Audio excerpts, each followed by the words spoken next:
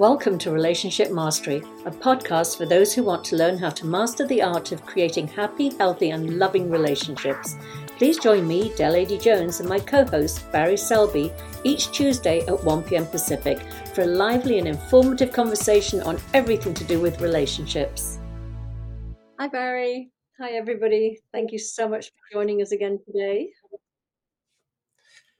So following on from last episode where you mentioned and dropped a hint of upcoming attractions, we decided to do it today. Yes, exactly. Exactly. My brain tends to work like that. So last time we talked, we were talking about overcoming limiting beliefs, and we shared, and I think I shared that one of mine had been, public speaking, but it actually went even a little deeper than public speaking. For me, it was very much about never putting myself out there again. It was really never being visible. And I had an experience as a child that I will share here, where I absolutely can pinpoint that was a day where I said, I will never, ever make a fool of myself again. I will never put myself out there in front of people where they can laugh at me. And I think, most people that have listened by now know my childhood and how I grew up. And, my father never acknowledged me as his child. And I really really became into my awareness when I was 5 years old, and I started attending the village school where he lived. So I passed him on my way to school, and he would always I'd sometimes see him standing on his front doorstep, and I'd look in his direction, just hoping our eyes were going to meet, and they never did. And I would play a game at school, and I would spin around in the playground, just hoping he was peeking through the fence at me, and he was never there. And so this was, a really sort of painful thing of me, because I just really truly believe that every father, and especially when I talk to the other children at school, they all seem to have fathers that lived at home with them and in houses where they had dinners together and things like that. And I really realized that I did not have that normal childhood. So anyway, I was just barely 5 years old, had probably been at school a very short time, but really feeling this loss of not having this man acknowledge me, and the sort of envy at all the other kids that had fathers. So one day, Mrs. Roberts, our school teacher, said, "Get dressed up nicely tomorrow. We've got a special visitor." So the next day, we, all were told to sit in a little circle around a chair, and that this special visitor was going to be coming to talk to us. Anyway, this really lovely looking man came through the door, and he was dressed in a suit, and I thought it was my father. I thought he'd got out of his mechanic's overalls and got all dressed up in a suit to come and, tell the other kids that he was my father. So I'm eagerly sitting in this little circle around this chair. We're on the floor as 5-year-olds, and this man is sitting on the chair. And I was so eager for him to just tell everybody who was my father. So at one point, I sort of did a little doggy act, and I got on all fours, and I sort of, crawled over to him, crawled up on his lap. I think I licked his face and told the whole class that he was my father that come to visit. And this very nice man did not push me off his knee. He didn't do anything. He just probably sat there not knowing what the hell to do. But after he left, Mrs. Roberts let me know very clearly, both verbally and physically, that I had embarrassed this nice man because I was a little bee, and she took me into the cloakroom, and she grabbed me by the hand, and she swung me around and around, and then let go of me. And I remember flying through the air and hitting my back on a steel post that was holding up the sink. And that winded me, and I couldn't breathe. And I remember lying there on the floor thinking, I'm going to die. I can't get air into my lungs. And all the other kids are laughing. And I remember thinking in that moment, I will never, ever risk this again. I mean, it literally felt like I was going to die. I mean, truly, that's how I felt. If I put myself out there, if I am that visible, like being almost like on a stage, then the fallout of that could be life-threatening. And so I just became very introvert and very didn't want to risk that ever again. And that's what I really saw, that I had kept that story alive. And, maybe as a child it was necessary, but it's certainly, and maybe as a teenager it was necessary given the circumstances of how we lived in a home, an aftercare home for residential aftercare home for the people with mental disabilities. There was safety in not being seen there too. But to carry that on through my life and never question it, and I knew where it came from. I was aware of it, but I didn't question it. And what we're talking about today is shame, and it was shame that kept me shut down in that way. Shame around having, embarrassed this nice man. Shame about the circumstances of my birth. Shame about everything, and I let that shame absolutely run my life for, as I say, I'm 64, so that's a long time. That is, 2/3 of my life. Hopefully, if I get to live the long life that women in my family tend to live, but that's 2/3 of my life that I've let that shame hold me back. So that's what I really want to talk about today is shame. How is that holding you back? And really, did I have anything to be ashamed of? I was a 5-year-old. I was an innocent little child. It's not like I did something as an adult that I had to go to prison for. It was just an innocence of a child, but we carry that with us, and we let it dictate our lives. So, shame, Barry. Follow, What can follow you talk to? that. What was that? Well, I say, how can I follow that? I'm just thinking back on. I'm just because I know we're telling stories at this point. We'll talk about the solution in a minute. The only thing I'm thinking of is looking back at my own childhood and upbringing was a couple of instances I remember vividly where I felt ashamed. One for myself and one for my family. One, and this is nothing to the degree that you went through, but the thing I want to say about shame is it doesn't have a scale or a spectrum. Yeah, We can feel and ashamed and on and any level, from something small to large. absolutely, and Sorry, we're after you. never in we're never in comparison. People's experiences are their Right, experiences, and there's no better or less than your feelings are warranted, and you never have to compare yourself to others. So absolutely. right. So one instance that I remember very vividly now, although I'm trying to remember, I was about 8 or 9 at the time, was I decided that I was fixated on Pez dispensers. That was one of my things when I was a young kid. I wanted one of those things because it was mechanical, it was cool, it was like physical, it was very very engineering thing, Mhm. and I couldn't get one. Like, I wasn't able to get one, wasn't allowed to have one. Whatever. I can't remember the reason why I didn't get one, from pocket money. Mhm. But I stole one out of a candy store, a sweet store back in England. Yeah. And I remember coming home and being kind of bold about it so that my dad saw me with it and he knew I Mm. hadn't bought it. And so he, in no uncertain terms, told me I'd take it back. I'd tell the shopkeeper that I basically had stolen it and give it back and take the punishment, whatever it was.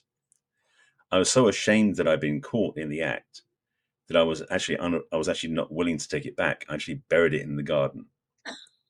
So I was done. This is So it's such a in good my hands. story.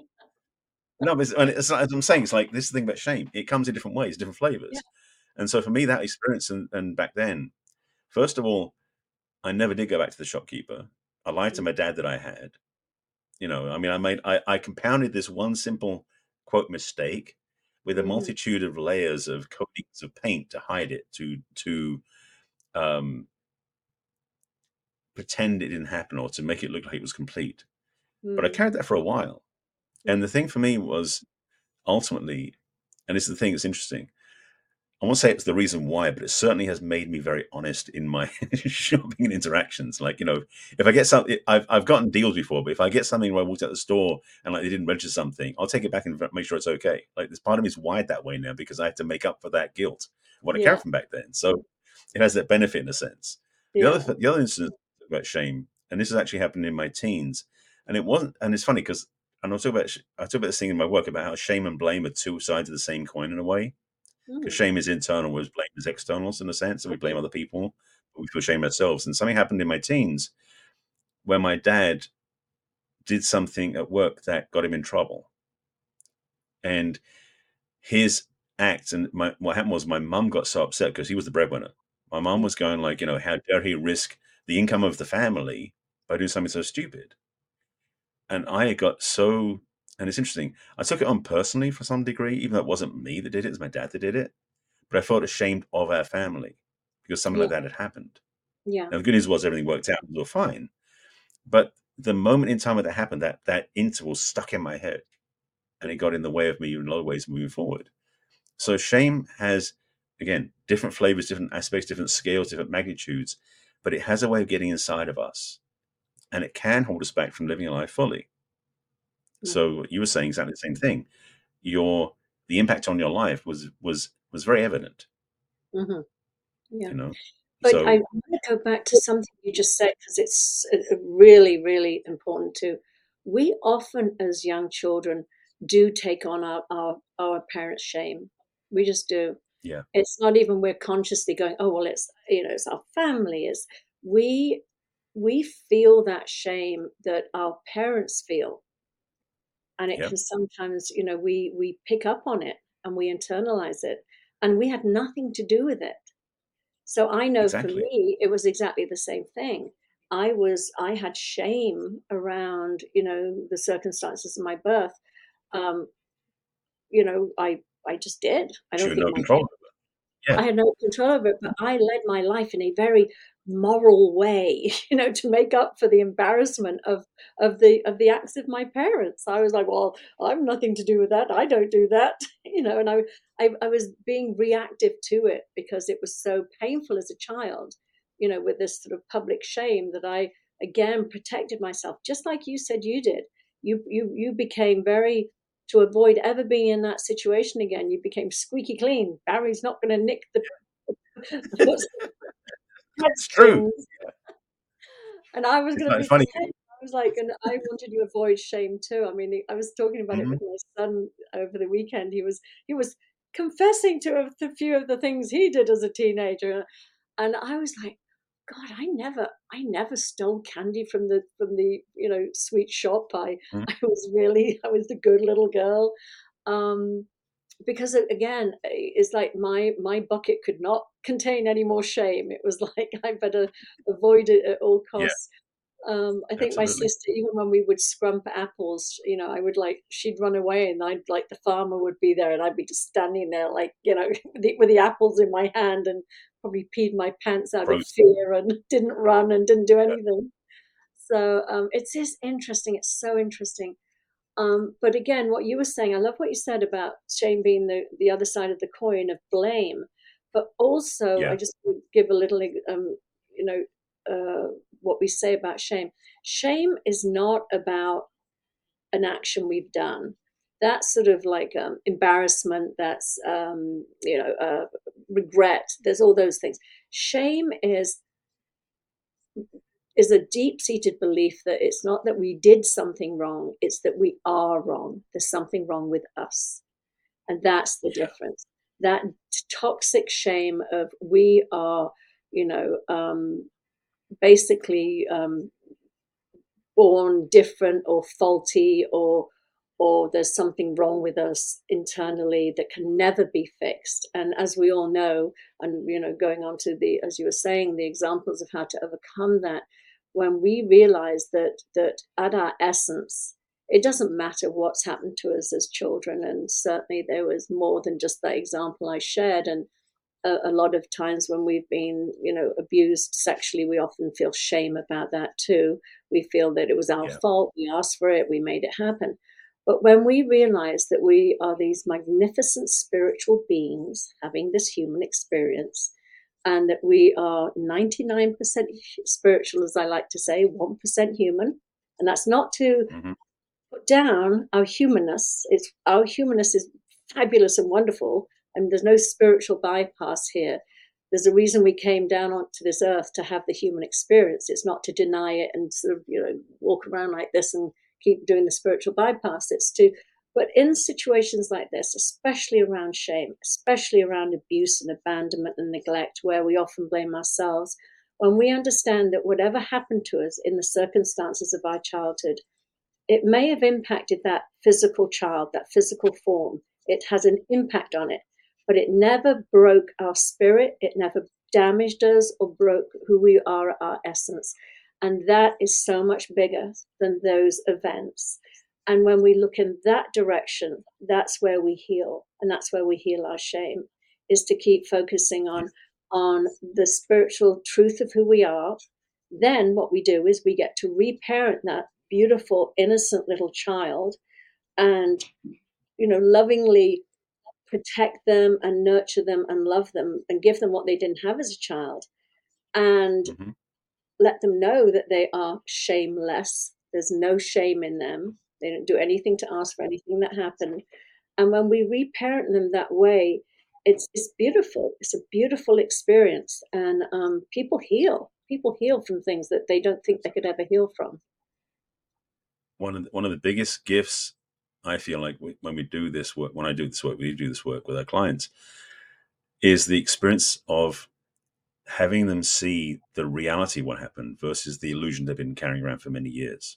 Hmm. And to actually look through the lens of clarity and see their younger self being innocent of all charges, so to speak. They've been exonerated when they start seeing their child as themselves they really were, that what they took on as a belief system was totally false and not needed.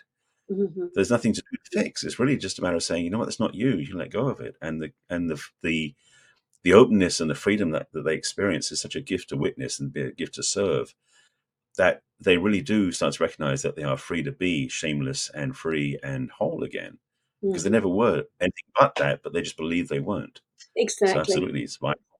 Yeah, Yeah, absolutely. I mean, I love what you're saying. We're not healing people, we're not fixing them, we're pointing them back to the truth of who they are, which is that they were always whole and complete. There was never anything wrong with them. And unfortunately, life can be very cruel at times, and things can happen in this, I call the physical world of form.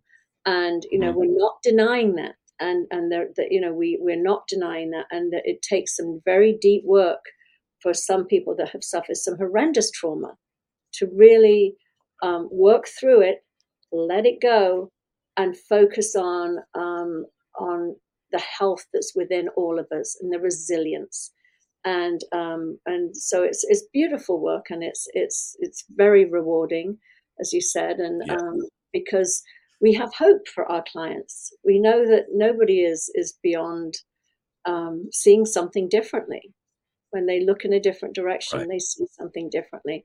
And that all that takes is saying, oh my God, I understand. It wasn't me. It's nothing to do with me. And yeah, often perpetrators, they're the ones that are shameless, and they're the ones that are sort of inflicting their shame because they won't admit their own shame onto that child.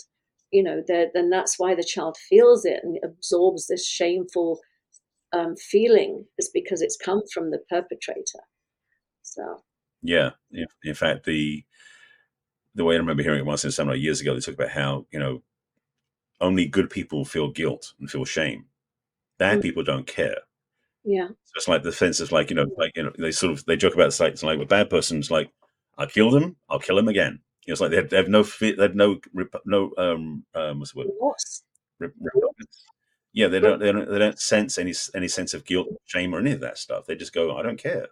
And Hmm. so, if you're carrying shame in your life, underneath it, you're a good person. So first of all, don't Hmm. judge yourself as a bad person because you are a good person, because only good people feel shame, Yeah. unfortunately.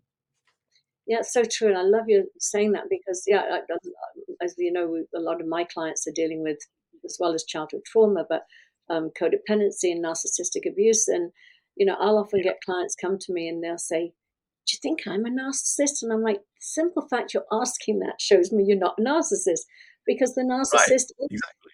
is shameless. They would never self reflect like that. They always do what you said, which is the other side of the coin, which is to blame Hmm. everybody Right. for their actions and their behavior. And yes, as you said, they lack empathy. They do not have a conscience, and especially when you start getting into the sociopaths and the psychopaths, there is no conscience. People are just objects to use to serve them. They're often the abusers are narcissists. They see a child as just another thing to serve them. It doesn't occur to them that their behavior is, horrendously painful and damaging to a child. They just do what they do because it's all about Hmm. them serving their needs and themselves. So yes, it's a wonderful thing to, as you say, remind yourself. The simple fact that you carry shame means that you have a conscience, that you're a wonderful human being that has the ability to self-reflect and to look at their behaviors and go, is this appropriate? Is this damaging somebody else? Am I being selfish here to the point? I mean, there's okay being taking care of yourself, but when it's to the point that you're hurting other people and treating them like objects, then it's good to have a conscience. So yeah, Yeah, I mean, very different between one of the shame gifts we and guilt. absolutely one of the gifts we bring in a lot of ways is the altitude. It's like we bring a level of perception for the client where they can see themselves more clearly, because most people, we did ourselves when we're younger, can't see beyond our own limited viewpoint of the world. So we tend to um, see only the negative, because that's what we're stuck in the middle of. And so to be able to step free of it, step above, so to speak, and look down from a higher place, we can see how finite and how limited and how almost insignificant the true shame is. That incident, that thing we tied ourselves to. And when we see the difference between who we are and what that is, we can walk free of it so easily. That's the Mm-hmm. biggest gift. And again, like we talk about, we don't heal our clients, we just help them see themselves more clearly so they Mm-hmm. don't have that baggage anymore. That's what it Yeah. really is. Yeah, and what's coming up for me? I do this every show. It's like, oh, next show, and what I'm seeing is Damn, I forgiveness. keep doing that. You do that. But I can see the next step is forgiveness. It is forgiveness. It's that Yeah, because we're right now we're basically saying, you know, you are not blameless, and I don't want to leave it with somebody just then feeling like, well, therefore I have to blame this person and this person, because right. yes, you give their shame back to them. um, Often they have come from a very damaged, hurt place too. It doesn't absolve what they did at all. You still can say this was totally unacceptable. But I also don't want people listening to get stuck in that, okay, um, taking that blame to the point where they're holding on to that burning rock and hurting themselves further. So that is another Right. show that we will do about forgiveness, not only forgiveness of ourselves but others too. We know that one very well. Yeah. But back to shame again. Um, Hmm. yeah, again, that distinction between healthy embarrassment, healthy regret, um, um, all those things are healthy. Is what keeps us, being conscious sort of human beings and fellow walkers on this planet. That we have some type of inner compass that says, "Oops, you shouldn't have done that," or so it helps us take responsibility. But shame is a Yeah. whole bag of tricks. That one does not help anybody. No, and it's a quagmire. It's almost like quicksand. You get sucked into it and you can't get out of it until you really, again, altitude. The thing is for me with shame is the number of people on the planet who carry that level of shame on some degree, some way, shape, or form is immense. Hmm. So anybody listening to this who feels like the only one feeling shame, sorry to burst your bubble, but truth is you're not alone, which is good news actually. But Hmm. also there is hope for you. There is opportunity for you. And yeah, I agree with you that in the next episode, not this one, but certainly another episode, we'll talk about forgiveness, which is one of the biggest gifts, one of the biggest cures to what ails us in terms of emotional baggage and emotional wounding. So recognizing that shame is one of the pieces. There are other pieces too. We talked about, as I said earlier, about blame and shame being two sides of the same coin in a way. They are Hmm. internal stuff we carry, but also we do carry stuff about other people. And forgiveness works for both. Again, we'll talk about that next time. I'm not going to get into it now. But a couple of things I want to throw in there as well is, and I talk about these, I've joked around saying these are the four horsemen of the apocalypse, which is blame, shame, guilt, and resentment. Because all four of those things are either self-inflicted or other-inflicted. They keep us separate and keep us hurt and keep us wounded. And shame is one of the biggest ones, which is why we're talking about it here.